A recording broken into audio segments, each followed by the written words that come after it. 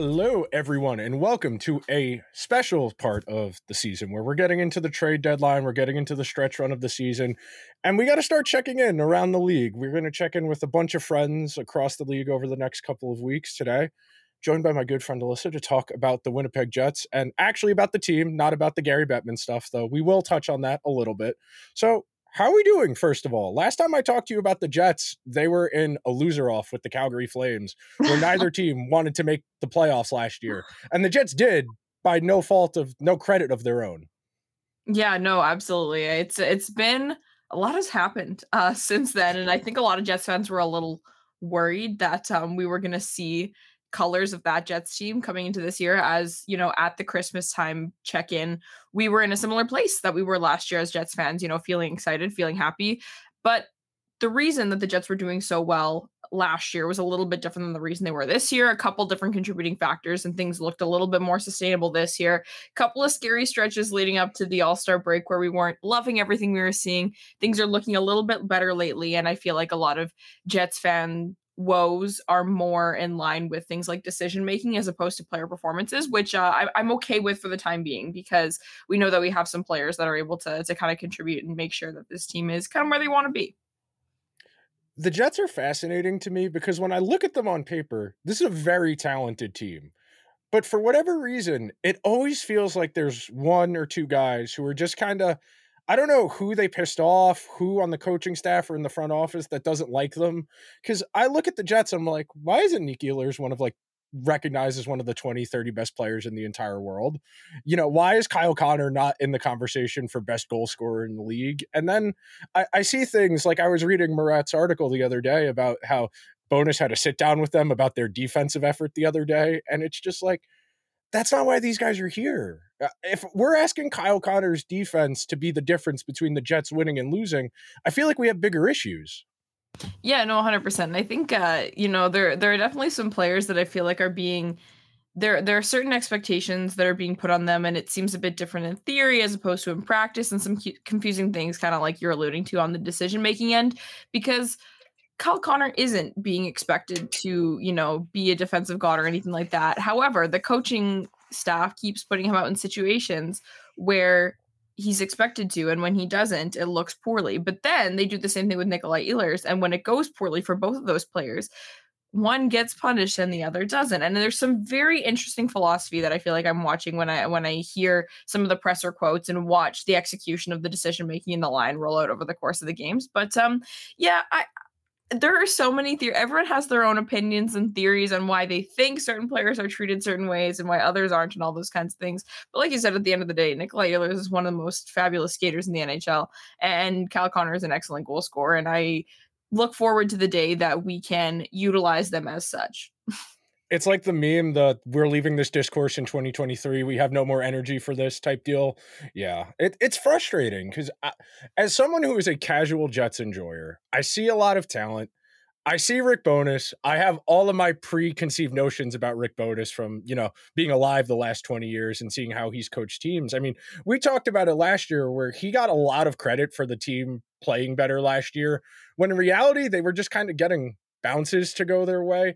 Would you say it's more of the same along the lines of just they're surviving, they're getting by on their talent? Or do you think there's been genuine progress since last year as far as not just treading water, but genuinely being a good team? Yeah, I definitely think that it is the latter this year, which is a very exciting thing. I think there's a lot more structure that kind of has helped this team do a little bit better. Like you were saying, last year they were relying a lot on talent, and a lot of that was goaltender talent that they were kind of relying on, a couple of good shooters, good scorers, and all those kinds of things. But this year, the fact that over a long period of time, they were almost setting records across the league with how few goals they were letting in over the course of consistent games. The fact that most of their scoring is pretty evenly spread out over the course of the lineup. In the last little bit, things have started, picking up more with the more talented players. We've had more, high point games from guys like Josh Morrissey and Mark Scheifele and stuff like that. But for a good part of this year, the scoring was really evenly distributed, and their defensive metrics were really, really strong. And I think a couple of things changed in the way that they were utilizing the centers in their own zone, and also kind of how the transition play was developing from the defense. So I think there actually is a lot of structure structural stuff that has kind of helped this team really pick it up at 5-on-5. And a lot of people did credit both Scott Arniel and Rick Bowness for that at the beginning of the year. And now that the structure seems to be kind of more integrated in this team and they all feel more comfortable with it, they're playing it consistently game in, game out. It's now about, things like the special teams and the, like late game decision making that seems to be where people are frustrated. But the fact that we have those good foundational blocks kind of set up, I think is really encouraging. That was something I found interesting while I was putting together my note sheet for this episode. They have very mediocre special teams, and like the talent for good units is there. As far as the power play, what's not working there? Because I look at a team that can run out Scheifele and Ehlers and Connor and have Morrissey running the point, and I feel like talent-wise, that's one of the better units in the league. Yeah, I'd be interested to see kind of what the power play looks like percentage-wise. And maybe just in 2024 alone, pre-All-Star break and post-All-Star break, because right now I actually have no gripes to the power play, but their percentage kind of on the year is really poor because it was awful for the beginning of the season. For, when they were doing so well at, over the course of the year at 5-on-5 and winning all these games and on that streak or whatever, their power play was still horrific. It was horrendous. Like there's no other way to describe it. I think what's changed a little bit is that they brought in Sean Monahan, and that's been a change for them because they play him kind of in the slot there, and he manages the middle of the ice really well, and he can actually hold on to the puck there a little bit, which wasn't really what we were seeing before when Cole Perfetti was there, where he's a little bit more confident with his ability to place the puck from there, which is really great, and it also turns him into a bit of a shooting threat, which is fabulous.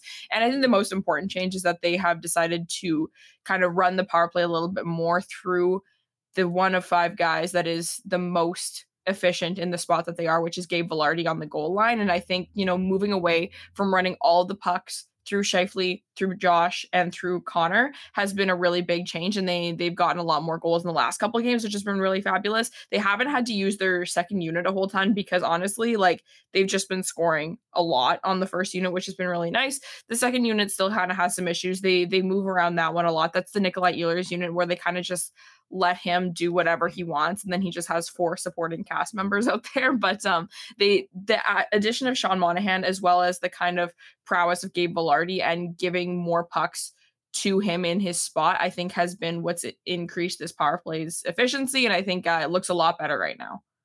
You mentioned Vilardi, and we're going to get to the Dubois trade in a second. But one last thing on where, as far as changes from this year to last year, is there anybody you feel that was on the team last year that's kind of better situated, that's found a little bit of a better role for them, that's helped the team out that most people might not think of? Yeah, I actually think that the one that most people will be really surprised and probably honestly disagree with me is Josh Morrissey. I know Josh Morrissey had a fabulous year last year and everyone was really excited for him and he was in Norris contention in some people's ballots and all those kinds of things, but I think he's having an even better year this year. He and Dylan DeMello are kind of carrying that defensive core, and I have no issue with the other 4 guys, but they've really kind of come into their own with really, really managing to shut down their opposition really well. They're getting really tough matchups, playing really tough minutes over the course of a game. And I think the fact that they're able to stabilize that defense really well has really helped kind of settle the temperament of this team and led to a lot of their success. So I think his role now that, we've kind of gotten over the woe of his almost point per game season last year, and now he's able to just kind of, play his game and continue on those parts that he picked up on last year, but he doesn't really have like Norris type eyes on him. And he also, didn't get the C, which doesn't there's been a big microscope on Adam Lowry this year because of the change in the letter on his jersey and stuff like that. And I think it's great that Josh Morrissey doesn't have that added pressure on him and stuff like that. So a couple little pieces there that I think have led to Josh having a really, really under the radar fabulous season for the Jets. But as far as anyone else, I think Mark Scheifele is having a really good year, and I think he's been able to play with some decent players over the course of the year, and he looks better. But beyond that, I think we had a couple players, who were in decent spots last year and are in decent spots this year. But you're asking me this at a bit of a rough time because there are a lot of ways that the lineup is set up right now that I'm not super keen on. And I think some players would be a lot more effective if we were to move some puzzle pieces around up there. As far as the team itself, the defense was really kind of the issue the last couple of seasons where a lot of nights it felt like it was either Hellebuck's going to win them this game or that's it. That was really the only path to victory. Whereas this year, as you mentioned, they're still, as of this recording, they've given up the fewest goals in the league. They're giving up the fewest goals per game of any team in the league. how much better does that make a great goalie when they don't have to work as hard? Because it feels like a lot of teams go the other way where they feel we have a great goalie, we can kind of cheap out and concede on defense because our goalie's so good. How has that been this year? It's been so nice. That's the one thing that's, kind of nice. I've heard some people talking and making comments about how they consider the Vezina to almost be a lock this year, which is really nice to hear from out of market people and stuff like that. Because Connor Hellebuyck, I honestly, and I do, very openly admit that I don't consider myself to be the greatest evaluator of goaltending talent. I don't, I watch them. I'm like, well, that was a bad rebound. That guy's really leaky, but I'm like positionally not always the best when it comes to these. But as far as the performance that he's put up, it's very consistent year in, year out. Even right now, I think it was you actually who had a tweet earlier, it was today or yesterday, that was like, man, like kind of crazy that like Shesterkin and Ottinger and all these guys are kind of struggling at the same time. And everyone's like, well, guess who isn't? It is really nice to have a little bit of, because you can see that even small changes can tweak things and shoot him to the top of the rankings across the league when he doesn't have to bail out his team for 60 minutes a night and all those kinds of things. So right now it's really nice to have that, backbone. And I won't say that there aren't games still where there, he helps them win a game that they perhaps otherwise wouldn't have. But that's kind of what a player is supposed to do. That's what all players are supposed to do. You're supposed to have a Kyle Connor who can score you 2 or 3 goals in a game that you're like, hey, maybe we shouldn't have won this, but thanks to that guy for bailing us out. Connor Hellebuyck does that a lot for the Winnipeg Jets, and other people have been able to do that a bit this year too, which is super nice. But it bodes better for his overall results that he isn't having to face, 40 high danger shots a night. So really pleased for him and hoping that he continues this for the rest of the way. How do you feel about Winnipeg's approach to roster construction, and that you saw them lose 2 name brand guys? They traded Dubois, they bought out Wheeler, and they've opted for a little bit more of a all hands on deck type approach where it might be not as talented on paper as the group they had last year, but you can't argue with the results.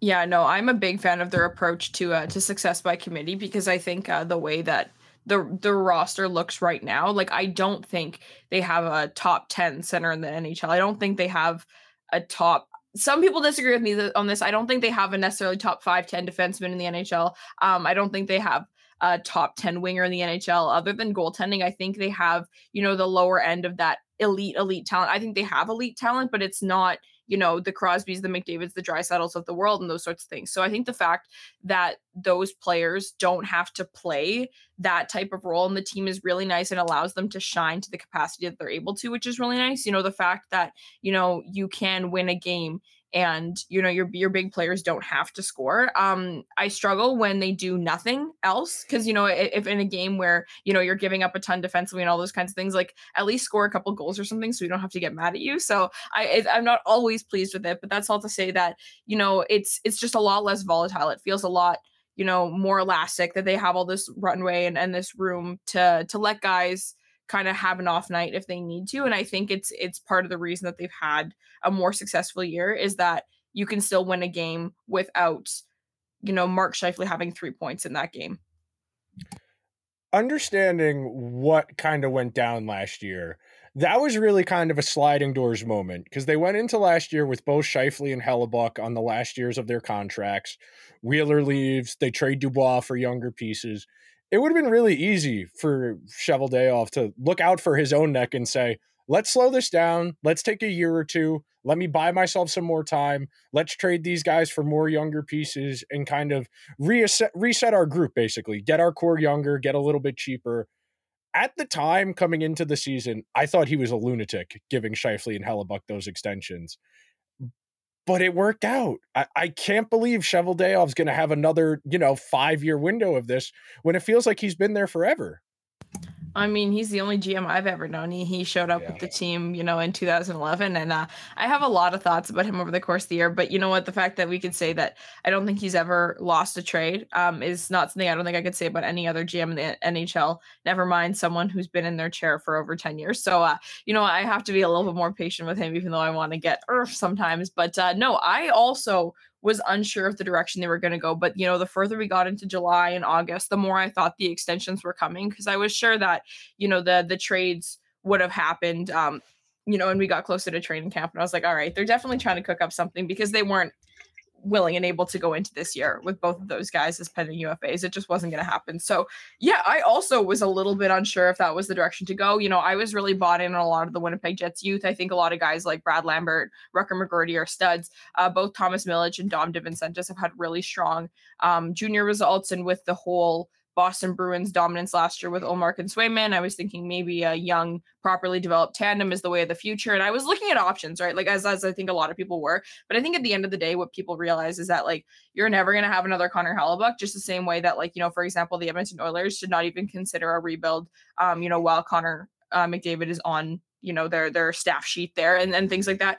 I consider them to be almost equally impactful players at this point. One has the luxury of being in a more impactful position of goaltender, but like I think it's the kind of thing that if you have that guy, you should just run with it. And I don't necessarily disagree with that way. My fear was that they were going to sign one and not the other. That was my biggest fear. And the fact that they signed both and then started making a couple more commitments to players like Nino Niederreiter and then even the Sean Monahan trade this year feels like a bought-in approach, which is what you need, because the last thing I want is to sign all these guys, whatever, and then just have 7 years of, consecutive first-round exits. And I do think that this is a team that still has time to make a couple more additions and things like that to make a run for it this year, but has the cap space and the players on hand to continue to be, not contending necessarily, depending, they'll have to make other moves in order to do so, but be competitive at least for the next stretch.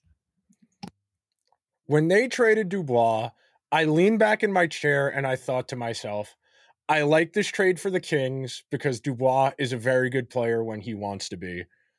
But getting that from him, as somebody who is a little more versed in his game and understands his game, what is it you can tell when he's playing at an engaged way that it's just not there all of the time? What's kind of the difference? Everybody's seen the clip. Everybody sees the clip of him in Columbus where he just went out there and glided for 40 seconds and came back off. But as somebody attentively watching him night in, night out, what jumps out at you as the inconsistency? What in his game is off when he's not right?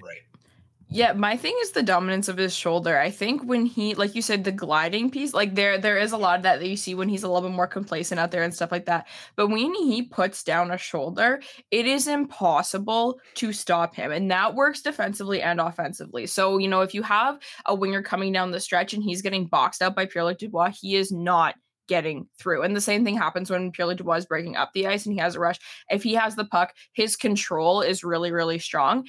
And maybe it's just really hard to do that all the time. I don't know what it is. Or maybe, I can feed into all the theories that all these other people have because it's just been years of and I've heard a lot of off-ice conversations about him as a person and things like that. And I don't want to, speculate too much, but there are things about just, the love of hockey perhaps is just not, the competitive edge maybe is not the same as it is with a lot of his teammates. And so the fact that he can when he wants to, that hasn't gone away. We just don't know if he really wants to. And that doesn't sound like very insightful analysis by any means, but you almost have to assume and believe that's the case because we've seen, like, I think if you just wanted to sit and watch the series where they swept the Tampa Bay Lightning or the series where they knocked out the Toronto Maple Leafs, to just watch that clip, like, it's very obvious that there's an ability there. And we saw it in flashes during his time in Winnipeg.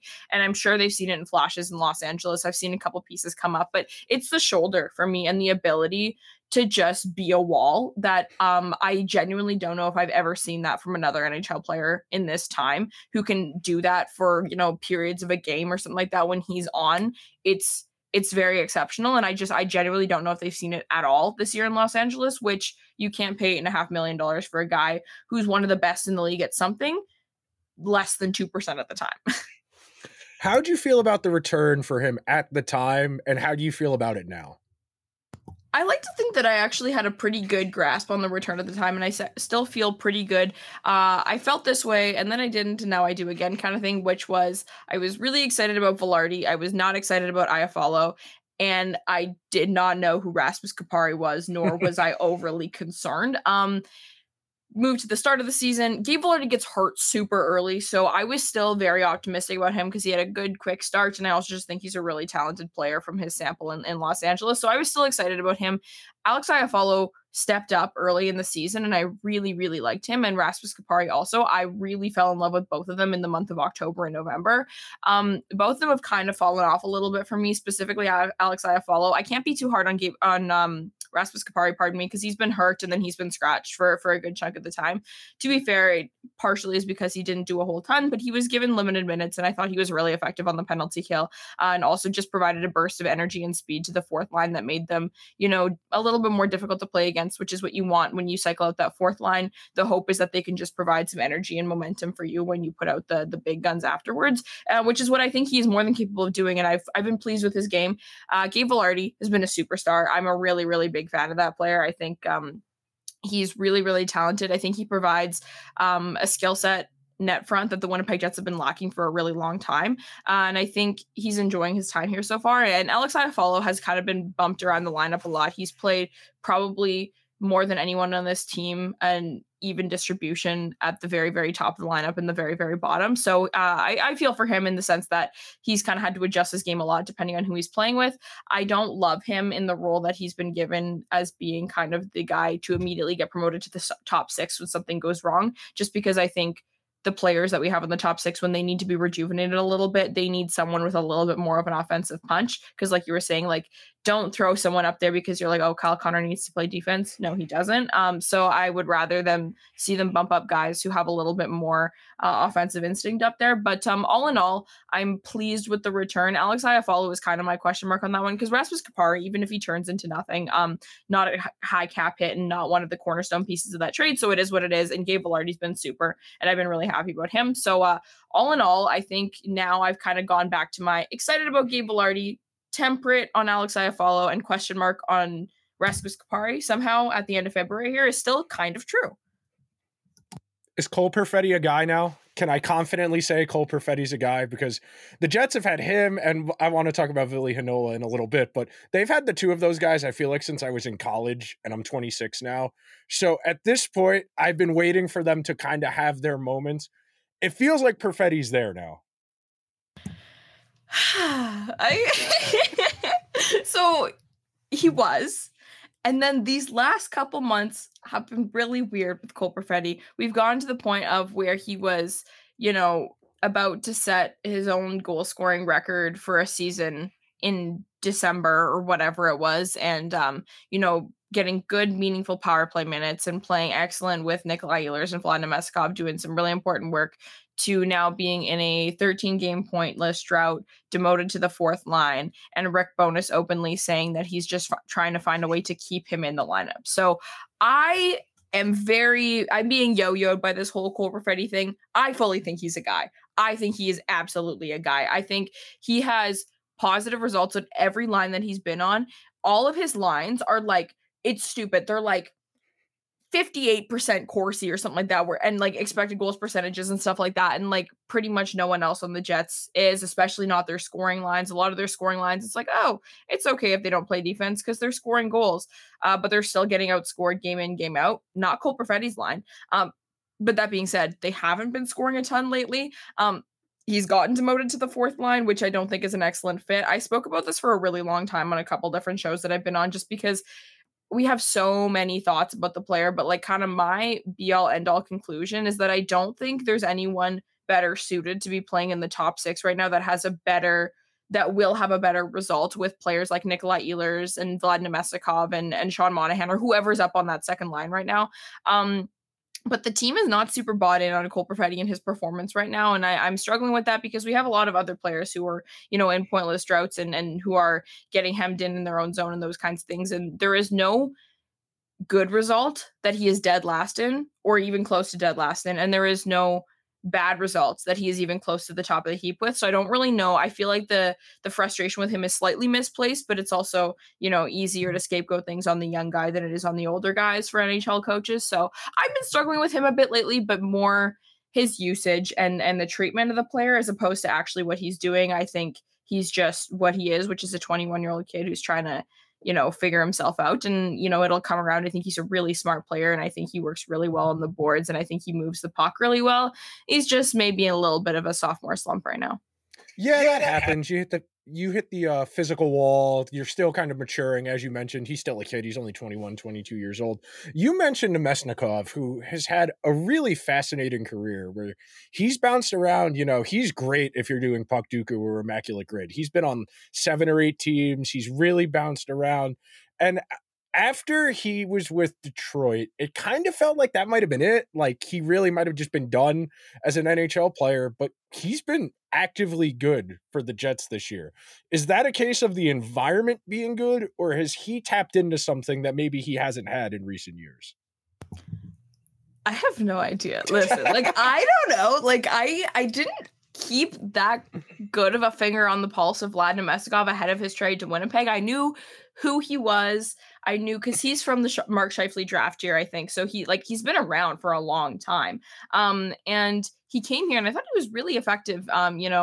In the short period that he was here at the end of last year, I was like, oh, this guy is cool in my bottom 6. Like, I don't mind him, whatever. And they signed him again this offseason, and I wasn't surprised or whatever. And immediately he has become this team's new Matthew Perreault. And what I mean by that is that, you have this big staple piece of the Pierre-Luc Dubois blockbuster trade that comes in Gabe Vilardi, who gets injured in the second, third game of the year. And all of a sudden it's like, oh, Vlad Nemestikov, you were on the 4th line, and that's where we wanted you all year. Nuh-uh. You are now going to play 18, 19 minutes a night on our second line. It's like, okay. But he was like, all right, I'll manage. And he played, he was playing wing, and then he was playing center, and he was getting his wingers bumped and all those kinds of things. But he was cool as a cucumber, stable, whatever, like positive results across the board. They're a little bit healthier now. Oh, back down to the 4th line, Vlad Nemestikov goes. Okay, cool. There's still really positive results down there. He has had a positive touch on every line he's been on, but it's because I think he's just such a versatile player that he can be a supporting guy. And so when he was on that second line, he was playing with a guy like Nikolai Ehlers. And what you need is someone who is a good stabilizing supporting guy who's okay to kind of just let that guy run around and do whatever he wants. And it's like, I'll just be here in the front of the net to tap in your rebounds, or I'll just be here kind of floating at the top because when this, burns you, I can back check and all those kinds of things. And I just think it was a really nice fit. And he's been exceptional. Like, I am so pleased with that signing. I had no idea that I would be so happy with him. I and most Jets fans don't want him playing in my top 6 going into the playoffs sort of thing. Like, I think we have more talent on this roster than that he needs to play such a big role. But every time there was a challenge that needed to be filled, Vlad Nemestikov was the guy, and he did so with grace, and he did so, super, super chill and easy with almost no learning curve. Like, it's been really impressive. I can't say enough good things about him. The Jets have done a really good job of collecting those middle 6 forwards who are versatile. They can really play anywhere. They're not going to flash in any particular way. Like at last year's deadline, while every single Ranger fan was talking about Patrick Kane and Tarasenko, I was just whispering in the corner, can we get Nino Niederreiter? Can we please get Nino Niederreiter? And that's another guy who's been around on a bunch of different teams, and the Jets like what they got so much, they gave him a multi-year deal in the offseason. What is it about him that I don't know if it's a him thing, a Nemesnikov, something about the way the Jets have been constructed has really given them a versatility in the way they deploy their guys. And him in particular he's always had really solid possession statistics. He's always had really good transition statistics, but it feels like him and Nemesnikov have really kind of thrived in the last 2 years there in Winnipeg. Yeah, no, and I wish I could be a fly on the wall in that locker room and stuff like that, because it just seems like we flipped a switch with this team where people are just pleased to be here, and everyone just seems really bought in on the group and all those kinds of things, as opposed to, guys being traded and then all of a sudden once they're gone, you hear like, yeah, I was miserable. And it's like, wait, what happened over there? And I think that's been a big piece of it. And I've always tried to be such a results person, but that was I think just kind of suppressing a little bit the fact that like my hockey team was not an exciting hockey team to play for, and that vibes were 100% a big piece of why they weren't performing to the capacity they needed to. And that a lot of that seems to have changed this year, maybe with some of the changes of the letter placements on jerseys, maybe with some of the coaching staff. I don't know what it is. Like I said, I'm not in that room. I don't know for sure. But guys like Nino Niederreiter, I think they feel valued here. Nino Niederreiter, is a fan favorite. He is so loved, and he's been stapled to Adam Lowry, and they've just been kind of told to run, and they're like, hey, we're just going to throw you out there, and we're going to give you some rough matchups if we're going to be honest with you, or just want you to manage them. And if you get the puck, run with it. Like run up there, try and, do the Pierre Dubois, like throw your shoulder down and just charge that net and do those kinds of things. And Nino Niederreiter is one of those players that, like, personally, like I've been interested in seeing him moving up actually in the lineup a little bit to take over a role in that second line, as opposed to someone like Alex Iafallo when the situation arises that they need someone to move up. But I think the Jets are scared to break up the line that he's on with Adam Lowry and Mason Appleton, because that line has been together since the first game of the season and they have not split up once. There was, a little bit of a time where there was a little bit of movement and then a little bit of a slow kind of a lull time for them, but they've been really consistent. And I think a big reason for that is his performance. I think he just brings such a dynamic, like you said, possession and transition addition to that line where, the whole shutdown line has an added flair of, people are actually afraid to play against them. And it's also not just that offense dies for the other team with them, but, you have to have your defense a little bit ready too, because if Nino Niederreiter charges at your net, like there is a chance that he will score. And even if that's not as much of the case with someone like Adam Lowry or Mason Appleton, like that line is definitely well respected in the league. We hear a lot of commentary about how people don't enjoy playing against them and stuff like that, which is really exciting to hear. And I think they just feel, he and Vladimir Meskov both feel that their roles are really, really valued by this organization, because they are, and they should be. No, I was very surprised when I was looking up stats, and that was their most common line. They had a positive goal share, and the matchups and the zone starts. Like everything is set up for that line to be bad. Everything possible to give them a difficult environment is there. And they've been actively good, which is really, it's just interesting because so often we hear coaches talk about, well, I like them as a matchup line. And then you go and look at the underlyings and they're getting their skulls caved in. They're, low 40s and all the key metrics. They have a negative goal share, and they're playing hard minutes. They're blocking shots. And I'm not lost on the effect of that type of play where it's not going to translate to the underlying numbers. But as a fan, when I hear my coach say, well, yeah, that's my matchup line, they're my defense first line, and they're not actively defending, that really sets off alarm bells. So to see a good example of this, they have a good example of this. Calgary does with Backlund, Mangiapane, Coleman. Tampa Bay did when they won the 3 cups in a row with Coleman, Gordon, Mangiapane, where that type of line is really useful. And we'll talk a little bit more about the playoffs later, but that's the type of line that when you're getting into those series where you're going to go against a Dallas, a Vegas, a Colorado, those teams don't have a third line with that type of talent on them. Yeah, and I think, though, the issue is that, yeah, like 100%, but also we watch highlights of the last couple of games the Jets have played, and it's like, oh, like, goal from Pavel Buchnevich. It's like, oh, look at that. Kyle Connor missed check, whatever. Like, that's their role and their intention, but I still feel like we're seeing a lot of 1v1, even when the Jets have last change, which I don't love, because I really think that, yeah, that line, like you said, like they have received hard matchups. Like, trust me, they have. And I think, the Winnipeg Jets second and fourth lines are the ones that are being put out against easier matchups, but the first and the third are getting tougher competition. But I still think that third line can take even more away from that top line. And I want that top line to get a chance to run a little bit more, because listen, against a bantam hockey team, they're not going to manage their own zone very well. So why are you putting them out there against every team's best player and, best winger and all those kinds of things? I don't love it. I know there's a lot of on the fly and all those kinds of things, and maybe you try and adjust as you go, but I don't know. I'd like to see them get even more of that rough matchup, because like you said, they're in the positives right now. And even if that means they regress down to like only just a bit above positive or like a dead break even, doesn't matter to me, because if our, forward lines that have all these dynamic goal scorers are able to kind of capitalize on those weaker matchups they have, then that's the intention of that line to begin with. And I don't mind if Adam Lowry goes another 20 games without scoring a goal, if it means that, Nikolai Ehlers can score 3 and, Adam Lowry's given up 0. I go back and forth on this myself, where I don't know if I want my best players out there against the other team's best players to try and cancel them out, ideally, and then win on your depth, or if you would rather try and duck that matchup and you would rather get the bad play, not your bad, but your lower in the lineup players out there against the other team stars to try and get your better players good matchups. And I feel like we see that a lot in the postseason, where the stars get matched up head to head and they really kind of cancel each other out. And it's really a matter of the percentages there. And then down the lineup, that's really where those playoff series, especially against the deeper teams, as you get further and further into the postseason, that's where a lot of series get decided.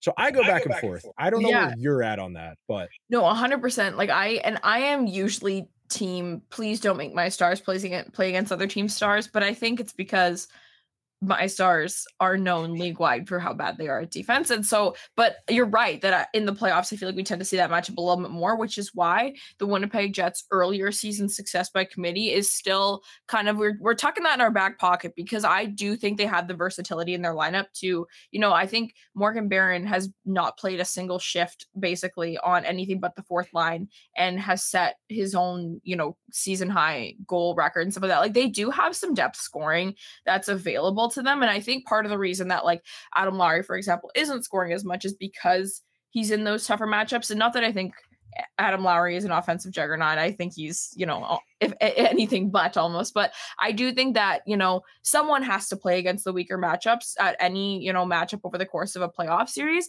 And I do genuinely think the Winnipeg Jets have the talent in their 12 to 14 forwards that they will be able to capitalize on the weakest matchups, if given the opportunity to do so. Is it ever going to happen for Ville Heinola? Ever? I feel so bad. I think he's a guy, but he just cannot catch a break ever. No, oh my gosh. And I don't know, for those of you listening, how familiar you are with Winnipeg Jets lore, because this has been going on for years. I showed up to a game with a picture of Ville Heinola in the Bernie Sanders sitting there meme, because I was so frustrated with his usage or lack thereof. This was 2 years ago. We've been writing this because I was already fed up at that point. This has been basically since his D+1, D+2 year. But there are so many factors that kind of play into that one. That's a sit around a bar table and talk about for 4 hours kind of conversation. There is a lot, I feel like, that kind of makes up for it. But this season was going to be his shot until he injured himself right in the preseason there. And it was just the absolute worst possible combination of events to happen, because after that happened, the other guys in the lineup, the six defensemen, have actually had decently good years. The only kind of outlier there is, in my opinion, Neil Pionk. I think Neil Pionk's had a little bit of a rougher look for most of this season, but Brendan Dillon's been really excellent. Dylan Sandberg has turned into an absolute stud, and Nate Schmidt has been the one who's been yo-yoing out of the lineup just because they want to get some reps for Logan Stanley, not performance-based, because Nate Schmidt has also been good. And Ville Heinola, from what I'm hearing at least, I don't think is even still 100% healthy, and we're almost in March now. It was a rough injury to come back from, high ankle sprain or whatever it was, is, when you're a player who relies so heavily on their skating, and that's part of his big appeal, is his transition game and how dynamic of a player he is. So I think it's been a rough, kind of comeback for him. This organization, and I say this as a management perspective, believes in him. Kevin Cheveldayoff believes in Ville Heinola. There's a reason that he hasn't been traded yet. Kevin Cheveldayoff really does want him to get into this lineup. And I think it's just we might just kind of have to coast out this season and see what happens next year. The Jets do have a couple of moves on the defensive end to make ahead of the beginning of next season, but I just think a player who hasn't competed at the NHL level consistently ever, never mind at all this year, who's coming back from a really, really difficult injury, I just don't see how the pre-playoff push is the best place to wean him in. And that's coming from literally his biggest fan in the world. I want Ville Heinola to play in the NHL probably more than even he does himself. It's just a really difficult recipe right now to try and make fit, and I don't know how I feel. I would love to see him get a couple games if he's healthy and ready to do so, because I don't think he's going to move the needle enough on this team to win or lose them any hockey games. So I'd love to see him get some reps, especially if the Jets think, if they don't make a trade for a defenseman, for example, because they're one injury away from Logan Stanley having a role on this team, which cannot happen. So I do think they do need to get him a couple games, especially if they don't trade for a defenseman. But I think regardless, they need to try and slot him into the lineup a little bit. Part of me feels like we would have seen it by now, if it was going to happen. But also, again, if he's actually still kind of hurt or still trying to manage this injury, I get it. But it's just been a really, really weird time and a really, really weird player, just kind of over the course of 2019 up until now. He was a guy I was interested in as a freshman in college because the Rangers were still bad not a freshman, a senior in college because the Rangers were that bad in 2019. And I was still looking, we didn't have Adam Fox yet. We didn't have Trouba yet. We didn't have anybody on our defense. And I remember looking through the draft cards and, okay, this guy, he can skate. We haven't had a mobile defenseman in a long time. So I hope it happens for him too, because the toolbox is there to be effective. But we talk about it a lot when it comes to prospects. The environment matters so much, and you can be really talented. But if you don't get the right landing spot, you don't get the right opportunity, your development changes, you lower your ceiling, and you become a different player. But shifting gears and looking more towards the playoffs, and something I found interesting was that they were willing to pay the price really early. Like they traded for Sean Monahan very early at a point where at that point, we kind of all thought the deadline was going to be picking up. And that was, like the beginning of February. And now it's been a month, basically. And there hasn't been anything since the Monahan trade. Do you think there was an advantage to getting it done that early? Or do you think that was just kind of, catching it at the right moment? Yeah, I don't know. I think though that just looking at kind of the upcoming UFA market, like I'm kind of glad they did because that was a player that I feel like a lot of teams were going to be willing to enter the bidding war for. And I think the Jets sort of decided that that was their guy and that's what they wanted. Sean Monahan is known for being a really good culture fit. A lot of places he goes, young guys really like him. He's good on the power play. He's good on face-offs. That's a huge point of contention for the Winnipeg Jets and all those things. So he just kind of checked a lot of the boxes that they were looking for. And I think personally, at least what I perceive is that I think, oh my goodness, Kevin Cheveldayoff, kind of made his checkbox of things that he was looking for. And then he also made his list of things that he was willing to part with. And because the thing with Kevin Cheveldayoff is he will walk away from a bidding war if he thinks the price is getting too ridiculous, which I do respect to a certain extent, but also that means you walk away with nothing and you sometimes don't get the guy that you're looking for. And I think he realized that this guy checked all the boxes and that there was a chance that if this got to kind of the dying hours of the trade deadline, that it might go beyond what he was willing to pay. So I think he kind of just pulled the trigger early, wanted to get this guy, especially since a big piece of, his appeal is the whole culture piece,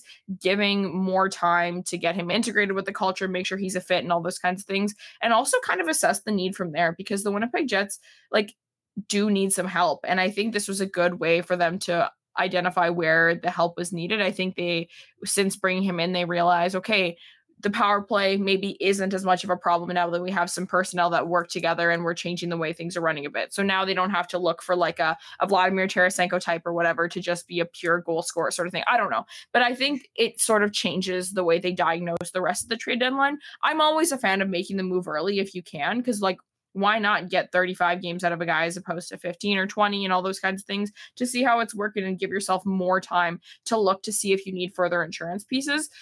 So I'm glad they made that move when they did. I wasn't super sold on the move at the time just because I thought, unloading what I consider to be their most valuable asset, which is the upcoming first round draft pick, because the Winnipeg Jets just don't really trade prospects. That's not what they do. So I knew that was their big piece and they already have it. It's no longer in the cupboard, right? So I was like, are we sure that's the guy we want to use it on? But I might end up being wrong. Sean Monahan's been pretty good for them so far. And, just bringing him in to rejuvenate the power play a little bit and give Nikolai Ehlers a center that he's comfortable playing with and all those kinds of things has seemed to work out okay so far. So I'm still not fully ready to bite my tongue, but I'm definitely getting closer to it. As far as deadline, you mentioned that under no circumstances Logan Stanley can play in the postseason. As somebody who's watched Logan Stanley play hockey, I agree with you. He is tall. That is the only trait of note for this player. I understand. There are a lot of guys, Kevin Ball, Tyler Myers. There are a lot of guys at 6'7", 6'8", who are just going to hang around because they're big for that long. As far as defensemen and adding, are you thinking a seventh defenseman, somebody who's only going to be here in a pinch, who's going to only draw in if there's an injury, or are you thinking somebody who's going to go right into the top six and play? I don't know. I'm very interested because I personally would be looking more for the high impact piece because I do think that, if you're looking seventh defenseman, I think it's right there in Billy Hanel. I think he'll be ready by then. I also think that, listen, I don't hate Cal Capobianco that much either. I think if you needed someone to come in and play 14 minutes on your for a game or whatever, he's not awful by any means. I think they have a couple of those late insurance pieces, whatever, but I really do not have faith in Neil Pionk playing a high impact role against a really tough playoff matchup. I just don't. I feel for him. I wish I did believe in him to that extent, but I think they really need to limit his impact on this team right now, because I just don't foresee it being the right recipe for success for this team, to have him playing against most teams' second top lines and all those kinds of things. So I'm looking for a higher impact piece right now on the defense. I'd love to see them bring someone in. I also think the Jets have some cap flexibility. They have a couple of pieces that they're willing to move out. Their cupboards aren't bare the way some other teams are. So I think they have a little bit of ammunition and all those kinds of things. So I think it is an opportunity, but I just know that, every team, like Chris Tanev, and I'm obviously you get this, but like Chris Tanev is like every team's dream trade deadline acquisition. Like right-handed defensemen who are actually good at hockey don't grow on trees. And so I think, like, for example, that one is a little bit of a pipe dream. I just think the bidding war and the price is going to get too ridiculous for the Jets, especially, already having made the Monahan trade and all those kinds of things. So I don't know how many high impact pieces there are left. But the Jets have done pretty creative things over the course of the trade deadlines, right? Like you mentioned the Niederreiter thing. I honestly, like, you might be the first person I've heard talk about their team wanting to trade for him at the time that the Jets did last year, because with the guy with the extra year, we feel like we don't always look at those guys as closely as we look at the pending UFAs. But I think especially this year, because of how few pending UFAs there are, the Jets are definitely going to take a more creative look at this, which I love when they do that, because, the Niederreiter extension and then the addition ended up being a great fit for them and stuff like that. So if they start looking kind of more for an off the board sort of piece, I'd be really pleased with them doing that. But I just don't think a seventh defenseman is going to be enough. I'd love to see them bring in a little bit of more of someone who can make an impact game in, game out. So if I gave GM Alyssa the phone, Chris Tanev is the pipe dream. That's the top one of one guy you would want. He is, yeah, no, for sure. I'm a big fan of Chris Tanev. I think he would be really excellent. I also think he's a little bit more versatile. Like the Jets have a lot of defensemen who have some offensive flair to them and stuff like that. And, for example, where Neil Pionk is playing right now with Brendan Dillon, I wouldn't put Brendan Dillon with Chris Tanev, because I think they're kind of, I feel like there's some similarities in their game. It's just like one is more of like a Walmart version and one is more of a boutique version, right? Like, but I think Chris Tanev brings in some exciting, areas to that right defensive slot. And I just think he's a fabulous piece. The Jets would be so lucky to have him. So he is the pipe dream, but I'm not counting my chickens on that one. Could I interest you in a lightly used Noah Hannafin? Yes. Also, yes. I'd be curious though to hear kind of your thoughts for, and I know this is maybe not a Flames podcast, but maybe he is a future Winnipeg Jet. So can you give me a bit more of either a sales pitch on him or like, girl, stay away?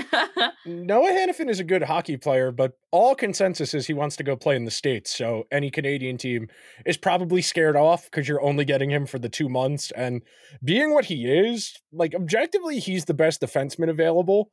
But because of the conditions of he wants to go back to the States and his next contract is probably going to age poorly just based on the way the market's going on defensemen, like he's probably going to want a contract that starts with at least an 8.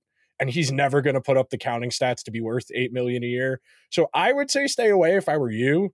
If I were the Devils, you got nothing to lose. If you're a team like Florida, you're a team like Dallas, who's really got nothing to lose and really thinks they could go all the way this year, Noah Hannafin can be your Ryan McDonough if we're talking about like the Tampa Bay model of guy who's good enough to be a first pair, but he's the number 3 on a great team. He's that type of player. He's that good, genuinely. It's just his next contract's not going to be.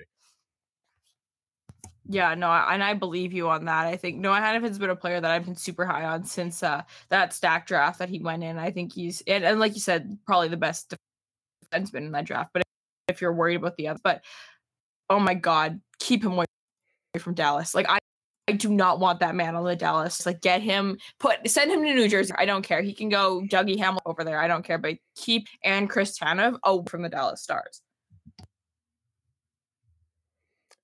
We have seen some wars in the Western Conference over the last couple of years. I mean, Winnipeg and Dallas have had a couple. The most famous one, Winnipeg and Nashville, that I still think is my favorite playoff series of the last like 10, 15 years. That doesn't include my team. That's there was just so much talent everywhere on both of those teams that it should have been obvious that by the time Winnipeg got to the conference final, they were going to be dead because of how grueling a series that was. But God, that was close to peak hockey. Oh my God. I literally, like, I sit and watch replays of that series way more often than for a person to do. Like, I used to be like Oilers fans or whoever it was, because they would talk about, like, because they haven't had a lot of playoffs or the late 2010, all those kinds of things. And they would refer back to, like, I don't know, what was it, like 2016? I was like, hey, like, shut up. Like, that was so long. Like, why are you comparing? I have like an entirely different roster now. There's like 3 of the same guys on it. I'm like, I don't care. Like, that was peak Winnipeg Jets, like 4th line center Adam Lowry and like Matthew Perreault just like absolutely grinding out there when Ben Sherratt and Tyler Myers kind of like it actually worked, that they were just big, bulky lunatics, all those kinds of things. Like, it was literally just oh, I get emotional thinking about it. Like, that was peak. That was peak. And everyone agrees. Everyone talks about it all the time. Like, that was peak. So the last 2 things I want to touch on the arena and the Bettman stuff, and then I want to turn the floor over to you for something you want to talk about. How are you taking this as a fan more than anything? Because all of the conjecture, everybody has spent the last 18 months, Coyotes. When are they going to act like a professional operation? But like, I feel like it's so different for the Jets. I feel like people don't understand the market and that, it's largely people. It's not companies. It's not corporations. And in most markets, that's the bulk of season ticket holders is companies and corporate interests. So as a fan, how are you taking the news the last few days, weeks? So it's been a weird little stretch here.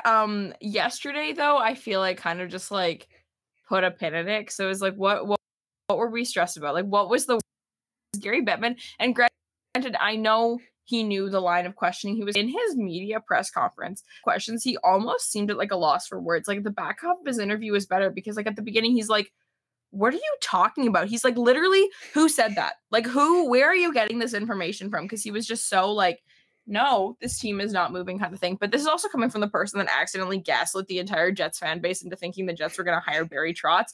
I know how easy it is for things to hit the rumor mill in this market. And then, yeah, like the season ticket sales are down and all those kinds of things. And I've read a lot of really interesting articles about it. But, you kind of nailed it with the way this market is built up. A lot of blue collar workers, a lot less corporate partnerships. A lot of people, when they start their businesses and they grow their big businesses, they move them out of Winnipeg and they move to a more central urban hub somewhere in Canada, or oftentimes they move down to the States and all those kinds of things. There are a lot of pieces at play. But I think just there's still a lot of untapped potential though. Like, the Winnipeg business community is really, really unique in the sense of like, there are a lot of strong industries because Winnipeg is a big enough city that they need all the essential, financial services and all the other things like that someone has to be here. And there's no bleeding competition because the next closest urban center that's any bigger than Winnipeg is Calgary. Like, there's nowhere, like, it's a very, very interesting kind of geographical location, interesting business makeup. I go to the biggest business school that is in Manitoba, and I see how connected the school is with the community, how connected the community is with each other. There's a lot of potential with the business community in Winnipeg. I really do believe that, but it's just at the root of it smaller. And that's kind of the way that it is. I did a rough calculation yesterday. There need to be basically the population of Winnipeg, every single person needs to go to a Jets game over the course of a season in order for them to fill the arena. Like, they need to put almost 700,000 butts in seats to sell out Canada Life Center to capacity every home game. And there are about 700,000 people in Winnipeg, right? So like, that's just a crazy population discrepancy that doesn't exist in a lot of other markets. But all in all, like, I feel fine because I think that, the NHL has a lot of pride. I don't think they want to move a market that they just moved, 10, 12 years ago. Like, it looks bad on them to be like, we believe in this market in 2011. And then 15 years later be like, psych. I really don't think they want to do that. I also think that, True North has kind of established themselves as more of a real estate company out now, as opposed to like a service company or whatever they considered themselves to be before in the entertainment industry.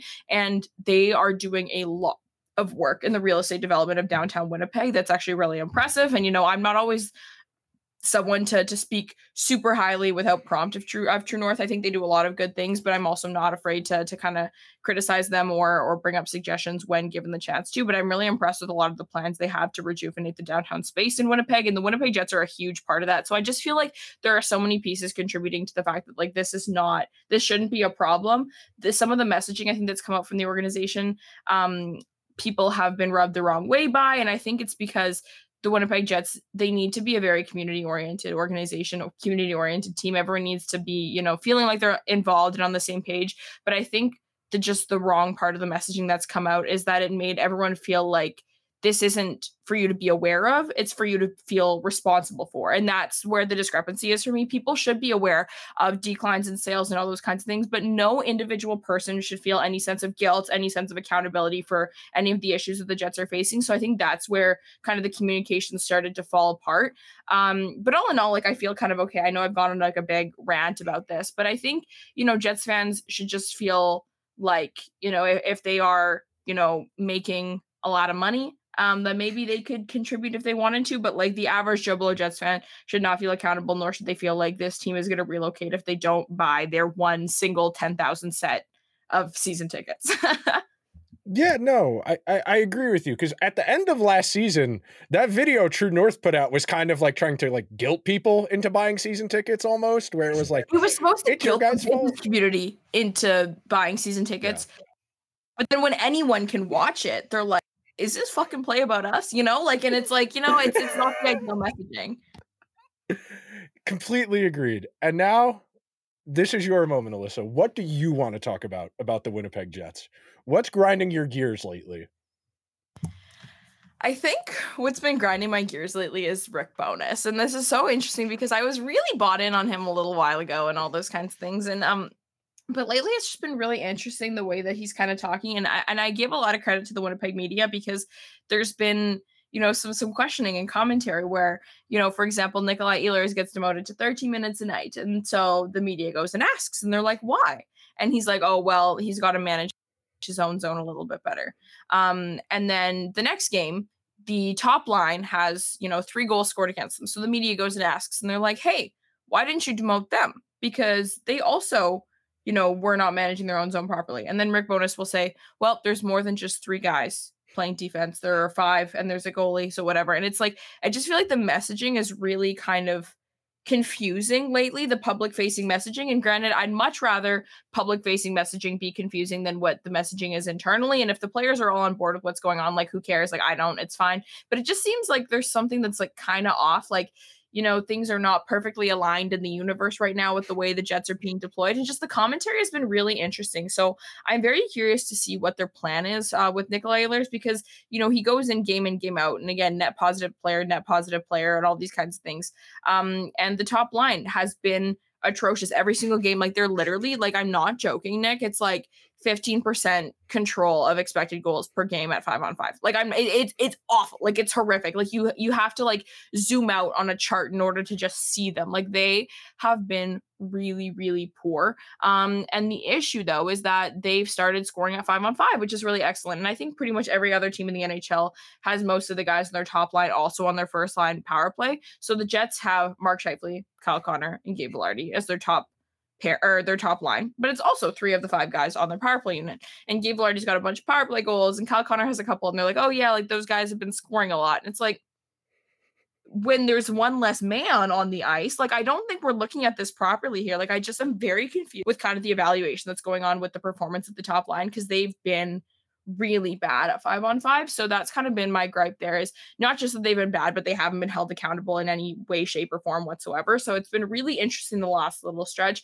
This is a recency bias thing, because this has just been really bad basically since like the end of the All-Star break. Like, it hasn't been a super long time, but it's alarming. And a lot of Jets fans are very, very confused about the messaging that's coming forward to the public about it. Thank you so much, my dude. I'm very glad we were able to make this work. That'll do it for this Liberty Blue conversation. We will be back later next week. We've got an Islanders lined up. We've got a few different teams lined up over the next few weeks to get you guys set for the playoffs. Make sure you are subscribed wherever you get your podcasts. Go throw Alyssa a follow over on Twitter, X, whatever we're calling it now. I'll flash it on YouTube, and it'll obviously be in the Twitter, but it'll be in the description for the podcast as well. We'll talk to you guys soon. Later.